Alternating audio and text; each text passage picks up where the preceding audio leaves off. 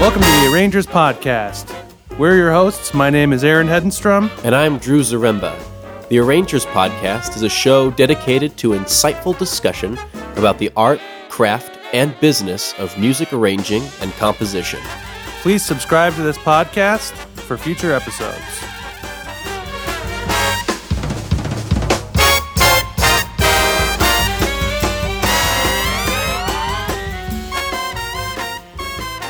This is the Arrangers Podcast, Episode 2.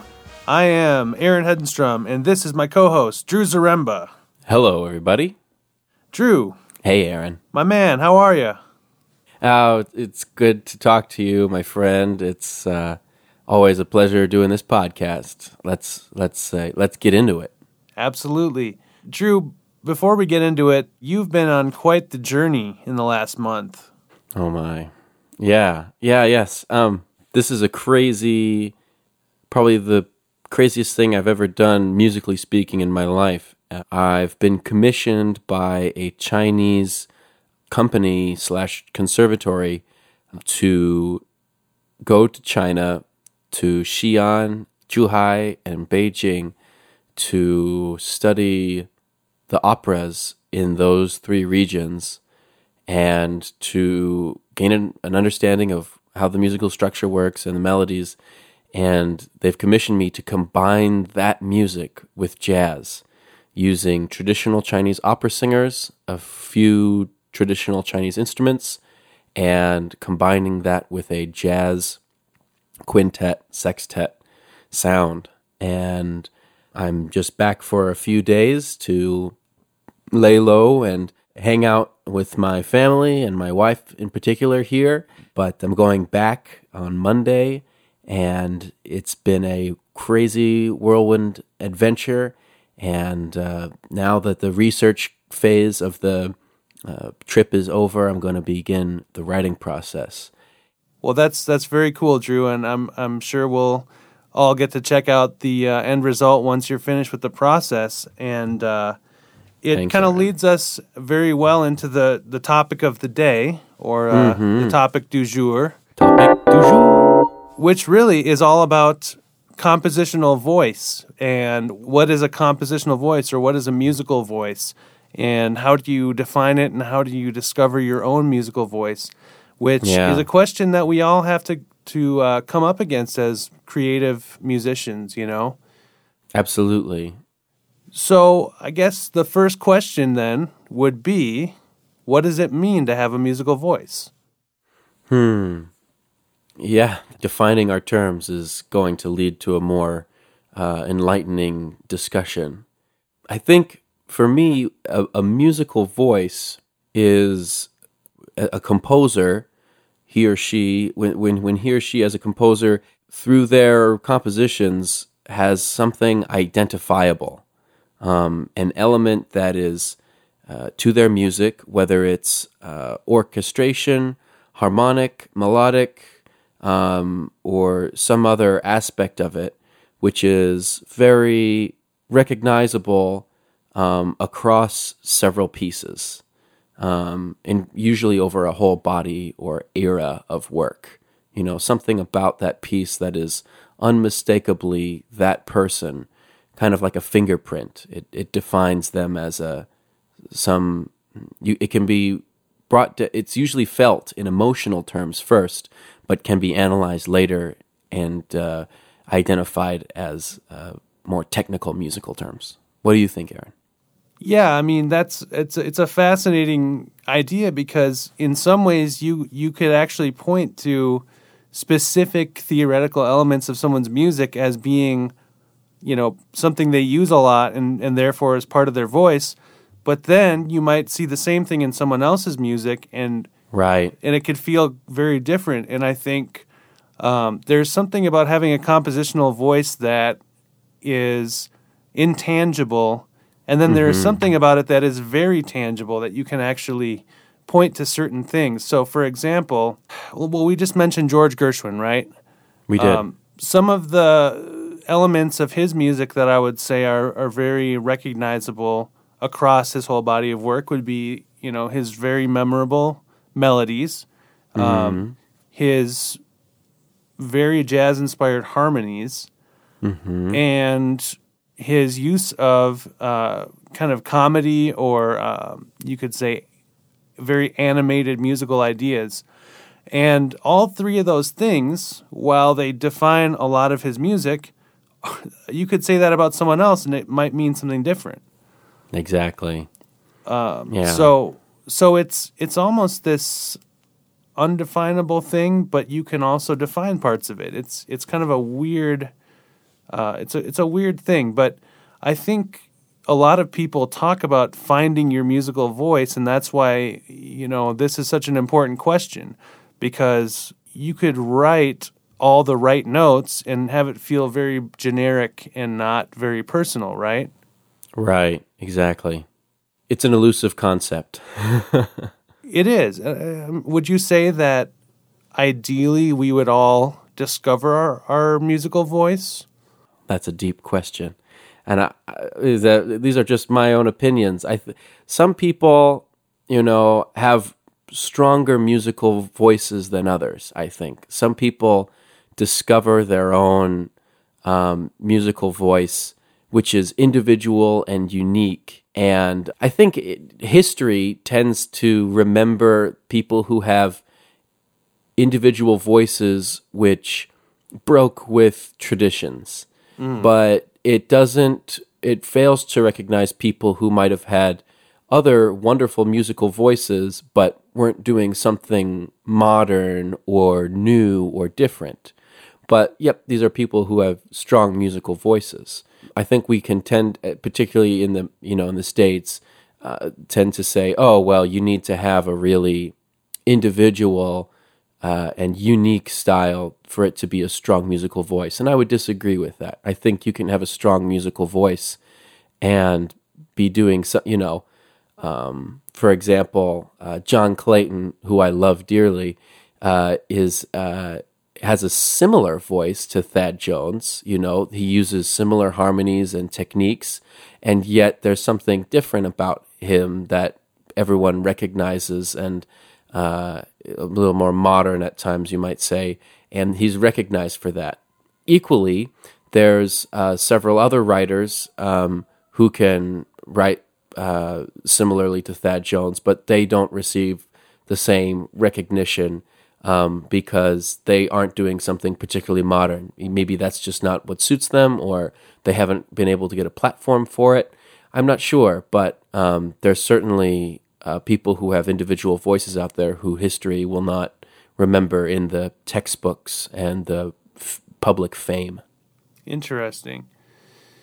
Yeah, and I agree. I mean, you mentioned that it's sort of a Western idea to have this unique personal voice, and I'm not sure how other parts of the world would view that, but I do. I think that the idea of individualism is very, very common in the United States, and in part that's why jazz is so focused on individuality. I think it's people talk about jazz as being this very American art form, and if you're going to have something that represents the American landscape, individuality and I guess personal authenticity and breaking from the mold and trying to push forward and break through boundaries can be something that we can see in a lot of American styles of art. And I do think you're right that, everyone is different, and some people, I feel, are drawn to this is my style and this is exactly who I am musically, and I'm not going to break from that. Mm-hmm. And then some people are more along the lines of, whatever the job requires, I'll do it, and I'll nail it, Mm-hmm. And then there's every combination in between, you know what I mean? Mm-hmm. No doubt. So then the question would be then, who are some musicians and writers that have strong voices? Wow. Yeah, absolutely. Well, I mean, classically, in Western classical music, you have the people who are remembered in history, Bach, Beethoven, Mozart, Chopin, Haydn, Handel. You just run through your list of textbook Western European classical music composers, these are the people who have strong voices, and they garnered fame because of their strong voices.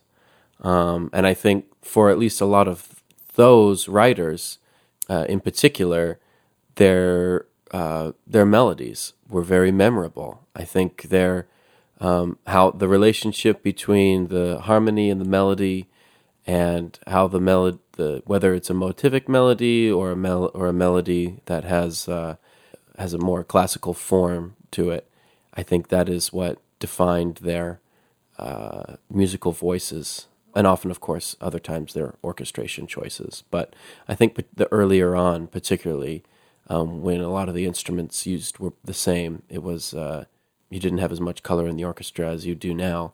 They used melodies and harmonies to really distinguish themselves. Absolutely. Yeah, for example, Bach, is defined by his use of counterpoint and his perfect voice leading and his perfect interval relationships between all the parts, or you could argue perfect, I guess. Mm-hmm. Mm-hmm. And his style was so unique, and it was so, from what I know, so groundbreaking for the time that history remembers him as such a powerful and innovative composer because his voice was that strong. Exactly. You can do this in any genre. What are some of your favorite jazz composers with strong voices, Aaron? I mean, Duke Ellington is sort of the classic. He's the guy. You always feel like it's Duke Ellington, Mm-hmm.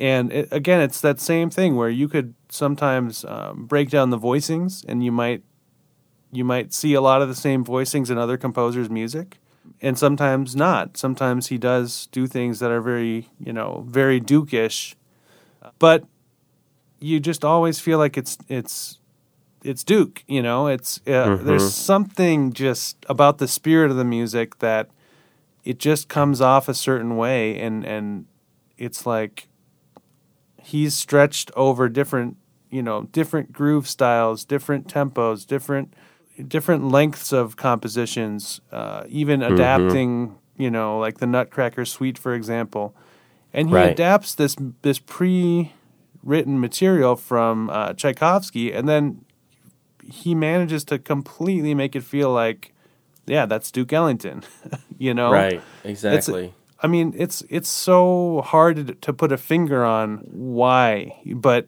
it's just so clear when you listen to Duke Ellington's music. This guy has a real voice. Yeah, exactly. And it goes...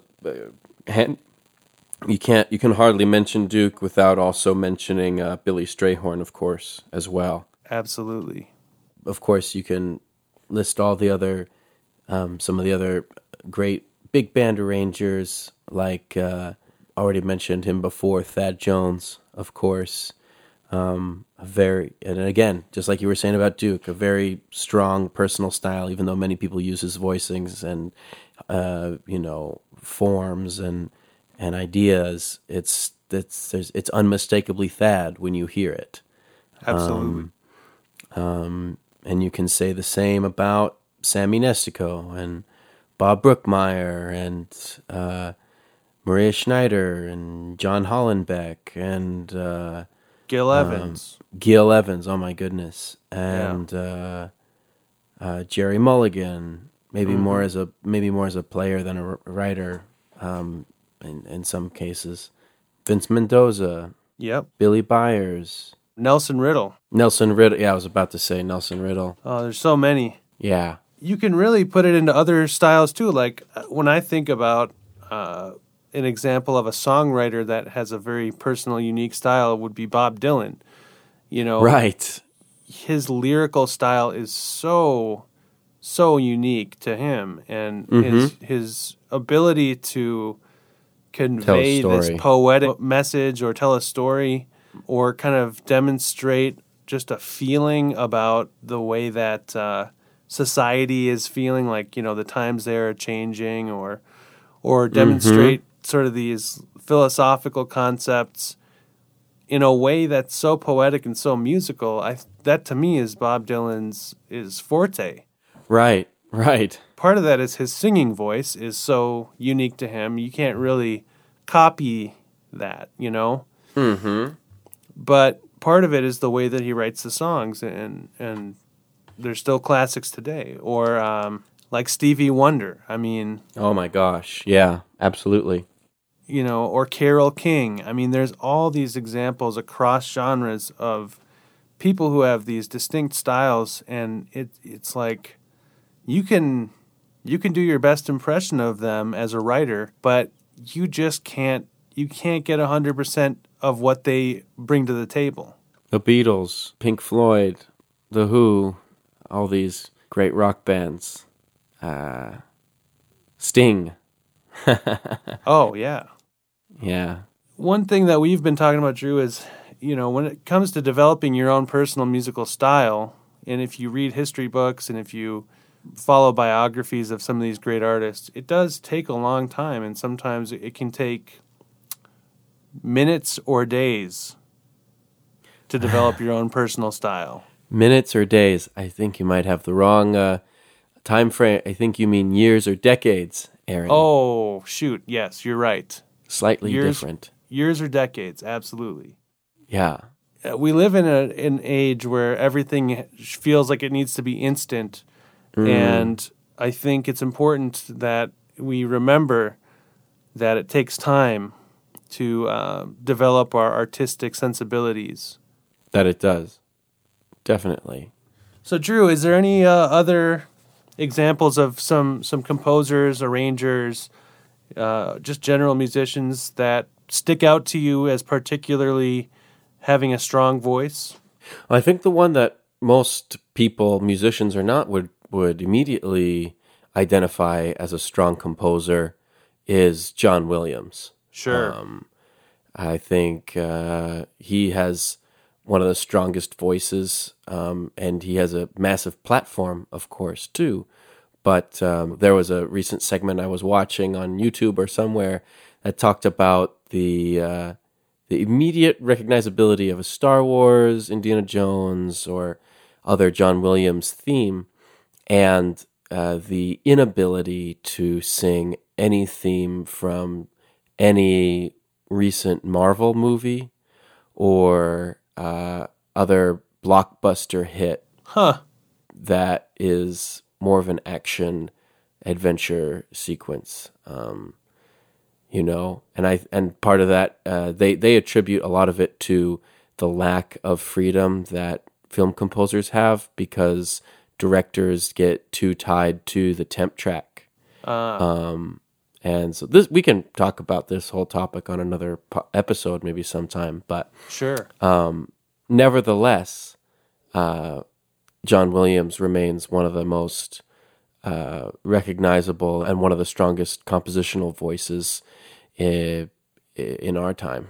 Very true. And I would also throw in, for a modern film composer, the first name that comes up when you talk about 21st century film scoring, I think Hans Zimmer would be the one that people think of. And it's not necessarily melodically oriented as much as it is the sound of his scores and maybe it's just the approach that he takes to scoring, which is not that of a traditional orchestrator, but it's much more of an experimentation process.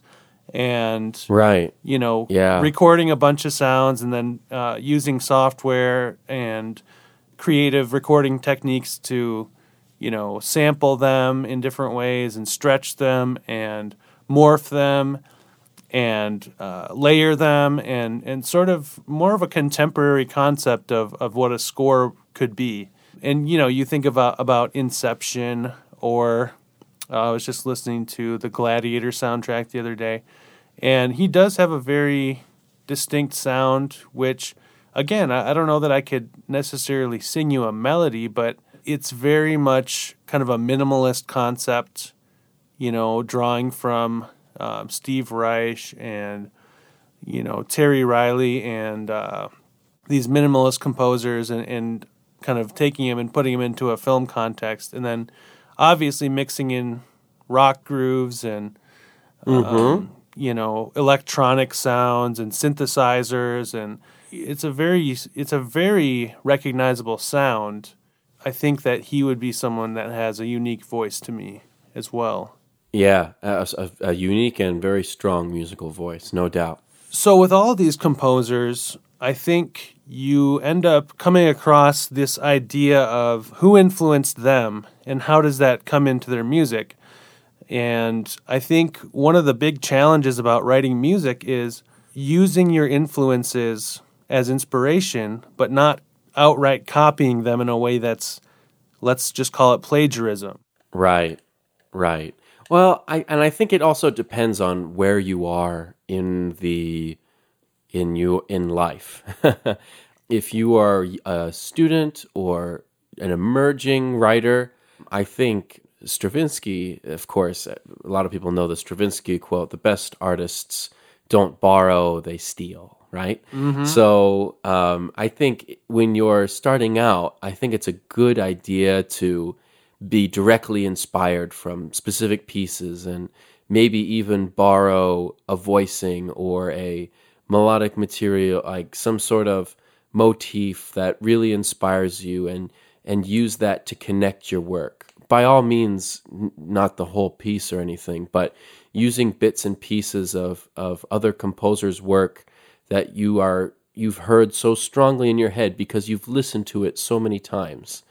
I think that's a really a good thing to do. But as you develop and mature as a composer, you don't want to copy people's work. That would be like saying, "Oh, I wrote this thing. It's my own original idea," when someone else really wrote it first. And I've actually heard compositions like this before, and it's a very awkward thing because you're there listening to the piece and you're like, I know exactly which piece you based this off of. Yep, you did this thing exactly right here. Yep, you did this turn in the form right here. And I've certainly been very highly inspired by certain pieces, and people even pointed out, hey, you were inspired by this when you use this device. And I don't take it, I take it as a compliment because, oh yes, absolutely, this is one of my favorite things. But if someone says that about the whole piece, I think you're in trouble. If you, for maybe a moment, I think it's okay, but for the whole piece, you start to run into issues. Yeah, that's true. And I think, like we said before, it's impossible to reinvent music 100% from the ground up. I mean, you're not just going to be entirely, completely 100% original because, we don't live in a vacuum. We're living in a society. We are limited to the resources that we have. But I think one of the biggest compliments that an artist can receive is if 4 different people came up to them and they each listed different comparisons of different musicians. If one person comes up to me and says, man, that piece really sounded like you were listening to some Bob Brookmeyer, and then another person comes up and says, man, I was really hearing some John Williams in that, or just you name whatever composer. To me, to have 2 completely different people that it reminds them of is a huge compliment because it means that your writing is not just a direct copy of any one person. I would be very concerned if someone was like if the same person was always bringing up the same comparison, Or different people were bringing up the same comparison. Right, that's what I mean. Yeah, if everyone always compared my music to the same exact person, then I would be a little more skeptical. But I would rather have a bunch of people say that my music reminded me of someone different. Right, definitely. It's a difficult thing because you inevitably do tend to write like the people you've been influenced by, which is why I think it's also important to, in your musical diet, to consume a wide variety of styles. You don't want to just, listen to one composer all the time. Even if you really, really, really dig it, you as a composer, your music will benefit from a wide variety of influences, not just a one or two bands or composers. Absolutely. And then a lot of times external factors can influence how your voice develops, like who's going to perform your piece and what instruments do you have at your Right. disposal. Mm-hmm. That's another huge thing. What's readily available for you to get performed? Yeah, and do you have a specific performer in mind? Like, Drew, we were talking before this show about Gil Evans writing for Miles Davis and Right. how Miles Davis's individual sound shaped the approach that Gil had to use when writing for him. Without a doubt. Gil already was a very sensitive arranger, so he was already well equipped to write for Miles, but the fact that he was writing for him even modified the music further. You know, you can tell because the arrangements that he did for Miles, his compositional voice is so strong you can hear it across many of his albums, but the approach that he takes between, for example, Cannonball Adderley on Old Bottle New Wine is quite different from some of the arrangements that he does for Miles Ahead and Sketches of Spain, et cetera, et cetera. Yes, definitely. Definitely. If you are a composer in music which is performed by living people, and what I mean by that is a lot of composers are purely electronic musicians now, so they don't have to run into this issue. But when running into performers, who you choose to play your music makes a big difference. Not just the solo instrument position, but even the inner parts or someone.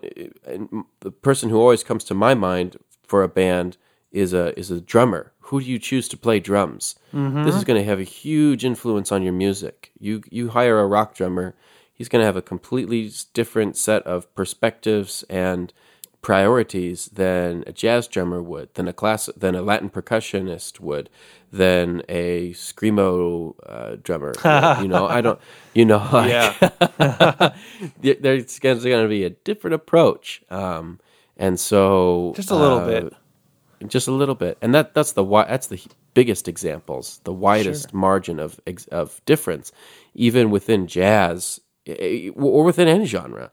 I'll speak to jazz since I know it the best. Getting someone who plays slightly more modern versus someone who plays in a more Blue Note style versus someone who plays more in a Dixieland style. These will have major impacts on the feel and interpretation of the music because the drums is so critical to the internal groove and interpretation of the piece. Yeah, I've had instances where I've hired a group to play a gig and like a small group jazz gig, and I'll pick 3 rhythm section players that are all really good, and I'll think to myself, this is going to be awesome. They're all so good at playing their instrument. And then when we get to the rehearsal and we get to the gig, even though they're all outstanding musicians, their style doesn't necessarily mesh with each other that well, or depending on the compositions that I'm having them play, it may not be the right fit for the music. So sometimes it's not even a matter of how good the player is. It's just what's their sensibility, what's their skill set, and what's their approach to playing the music. Yeah, no doubt. And so as much as we don't really think about it that much, an important part of your compositional voice is your performers.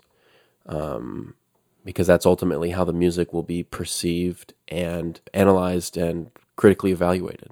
So, Drew, as you have developed as a writer, and as you have learned from composers of the past and taken lessons and learned through experience, what would you say you have learned about developing your own personal voice? Wow. Well, you summed it up, really. I think the best way to develop your personal voice is listening to your favorite composers and studying the scores so you understand how those sounds are made, getting a strong private lesson instructor so that person who has more experience than you do can bounce ideas off of them, and they can help you understand where you're at musically.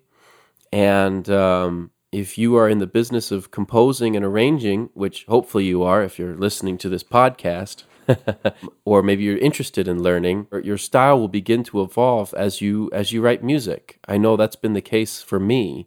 I loved Stan Kenton's music and the 1 O'Clock Lab Band music, and so a lot of the first pieces that I wrote for big band in particular sounded like this. And as my diet changed and grew, and listened to more Thad Jones and more swing styles, Sam Munesico and Jerry Mulligan, and other various composers, Billy Byers, Ernie Wilkins, that began to creep into the sound. And so as my tastes and what I enjoy listening to evolves and changes, so does my style. And so I'm still 25, about to be 26, and my personal style is changing all the time. And so I think right now it sits somewhere between, straight ahead and slightly modern. Maybe I really dig the harmony and melodies of the 60s and the 50s Blue Note era. And I think that's where my style is based in and comes out of. But that's where I am right now. I hope it'll be different in a couple years from now. Always changing and evolving. How about you, Aaron? How do you feel about your style? From my perspective, it's always been about the music that I like to listen to and how that filters through my own compositional process. What music have I always gravitated towards? And I've always gravitated towards music with memorable melody and intriguing harmony, and music that somehow is seeking to push the boundaries in some way, shape, or form, but not necessarily in every way. So, when I was in middle school, my listening was a lot of George Gershwin, a lot of classical compilations, and a lot of Charlie Parker and Miles Davis and Sonny Rollins and John Coltrane and Thelonious Monk, And so those influences alone are very strong for me. And then I was also always interested in songwriters and pop songs and R&B music and music with a strong groove. So when you piece together all these different styles of music and these different artists that I've enjoyed listening to, I think those filter themselves through my music, and there's certain elements, even if I'm writing in like a modern jazz context. I think if you were to know that I really enjoy pop music with simple chords and simple melodies, you might be able to hear some of that filtered through. And if you knew that I really like listening to hip hop and R&B, then you would probably hear some of that, feeling or that groove in the music too, depending on which piece you're listening to.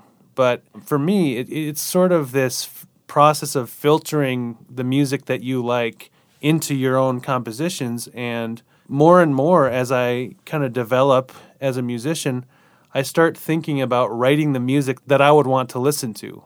Right. In some ways, I think you could probably say that if you're writing music that's filtered through your own personal listening choices and the music that you like, you're probably going to be rejecting certain other parts of the music that you don't necessarily care for as much. If there's a certain type of harmony that you just don't care for, you probably aren't going to gravitate towards those sounds in your writing. And so I think in some ways it's a natural process, and in some ways it's a very intentional process. And if I might say this on the radio, I would say that I think not just speaking as a friend, but I've always admired your personal style, Aaron. I think it's always been something very strong, and you can hear it on your pieces. I think it's something innate within you, and it's there's always a story being told in your music, and I think it's a strong musical style that people can recognize easily, and I think that's a strength, and anyone who listens to your music can tell. Well, thank you, Drew. Oh yeah, buddy, of course. Well, Drew, and I don't just say this to return the compliment, but your music also, I think, has a very strong personality and style to it. And I think this is something we can learn from. Your personality is very outgoing and exuberant and joyful, and I think that comes through in your music. But you also have a very thoughtful and contemplative side to you.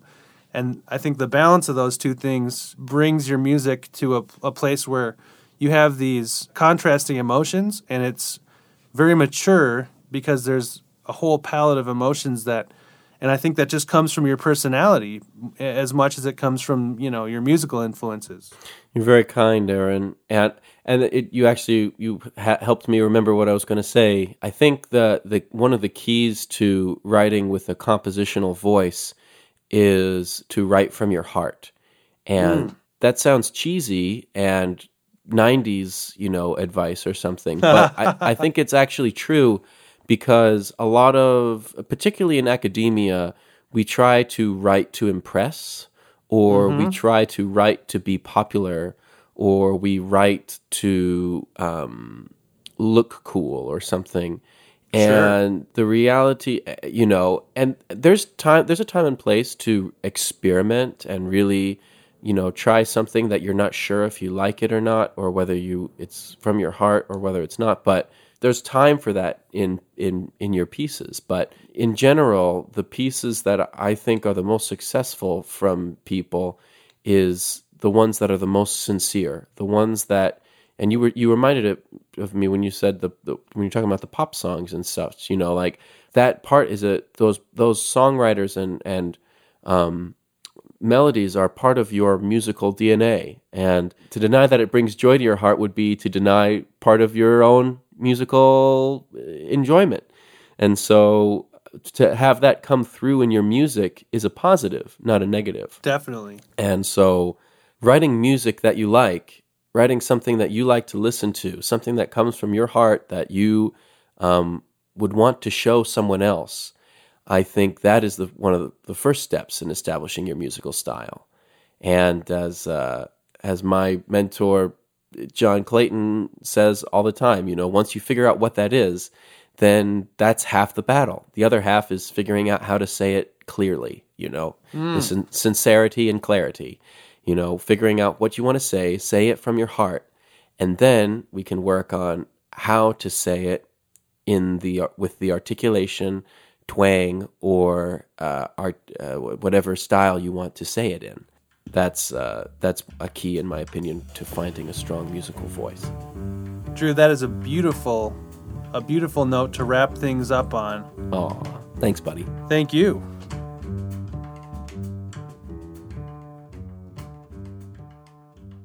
All right, it's time for Quick Concepts. Quick Concepts. The whole idea behind Quick Concepts is that Drew and I will quiz each other on musical terms that relate to composition and arranging, and then give each other 20 seconds to answer them. You need some background music here. Yeah. The final countdown. Yeah.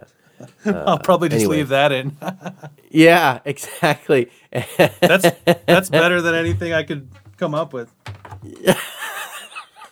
It's you singing that. That's awesome.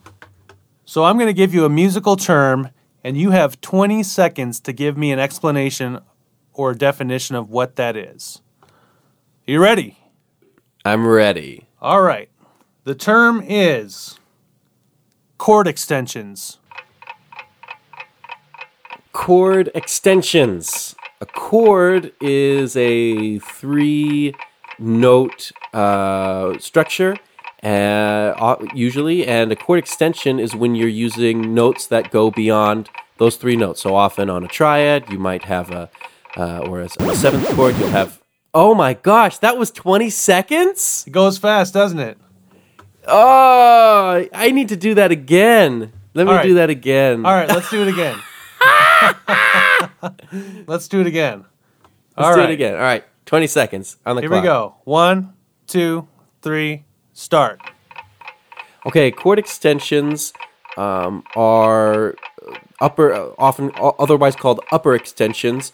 On a 7th chord might include the 9ths, the 11ths, the 13ths. They are used by arrangers to make more colorful harmonies within a harmony or harmonic structure. All right, you got it. There we go. I'm in. There we go. Ding! The first one you can give me a big for. That was lame. Well, 20 seconds is a lot shorter than I was anticipating. No kidding, man. I had no idea 20 seconds was that short. I got one for you. All right. Okay. What is reharmonization? Go. Reharmonization is the process where you take the regular harmony from a melody and then you completely replace it with a harmony that also fits over the melody but is completely alternate. Wow, that was 13 seconds, man. Woo! You prepared. You were ready. I don't know how thorough of a definition that was. It was very thorough. I thought it was perfect. Where's your bongo feet clip? I think great. you just gave it to me. There you go. Give me another one, Coach. Your second term will start as soon as I say it. The term is diatonic versus chromatic planing. Go. Okay, planing is when you take a structure and move it through up and down. So diatonic planing would be moving it up and down through a scale, a major scale or a minor scale, and chromatic planing would be literally moving all the notes up in half steps or up in half steps or down in half steps. That was pretty close. I was really close. Yeah, that's pretty close. I use a lot more words than necessary. That's what I've figured out. Wow. Here, I got one for you. All Ready? right. So this is a little more, it's a concept more than it is a term. But talk about the importance of using English in a drummer chart. Go.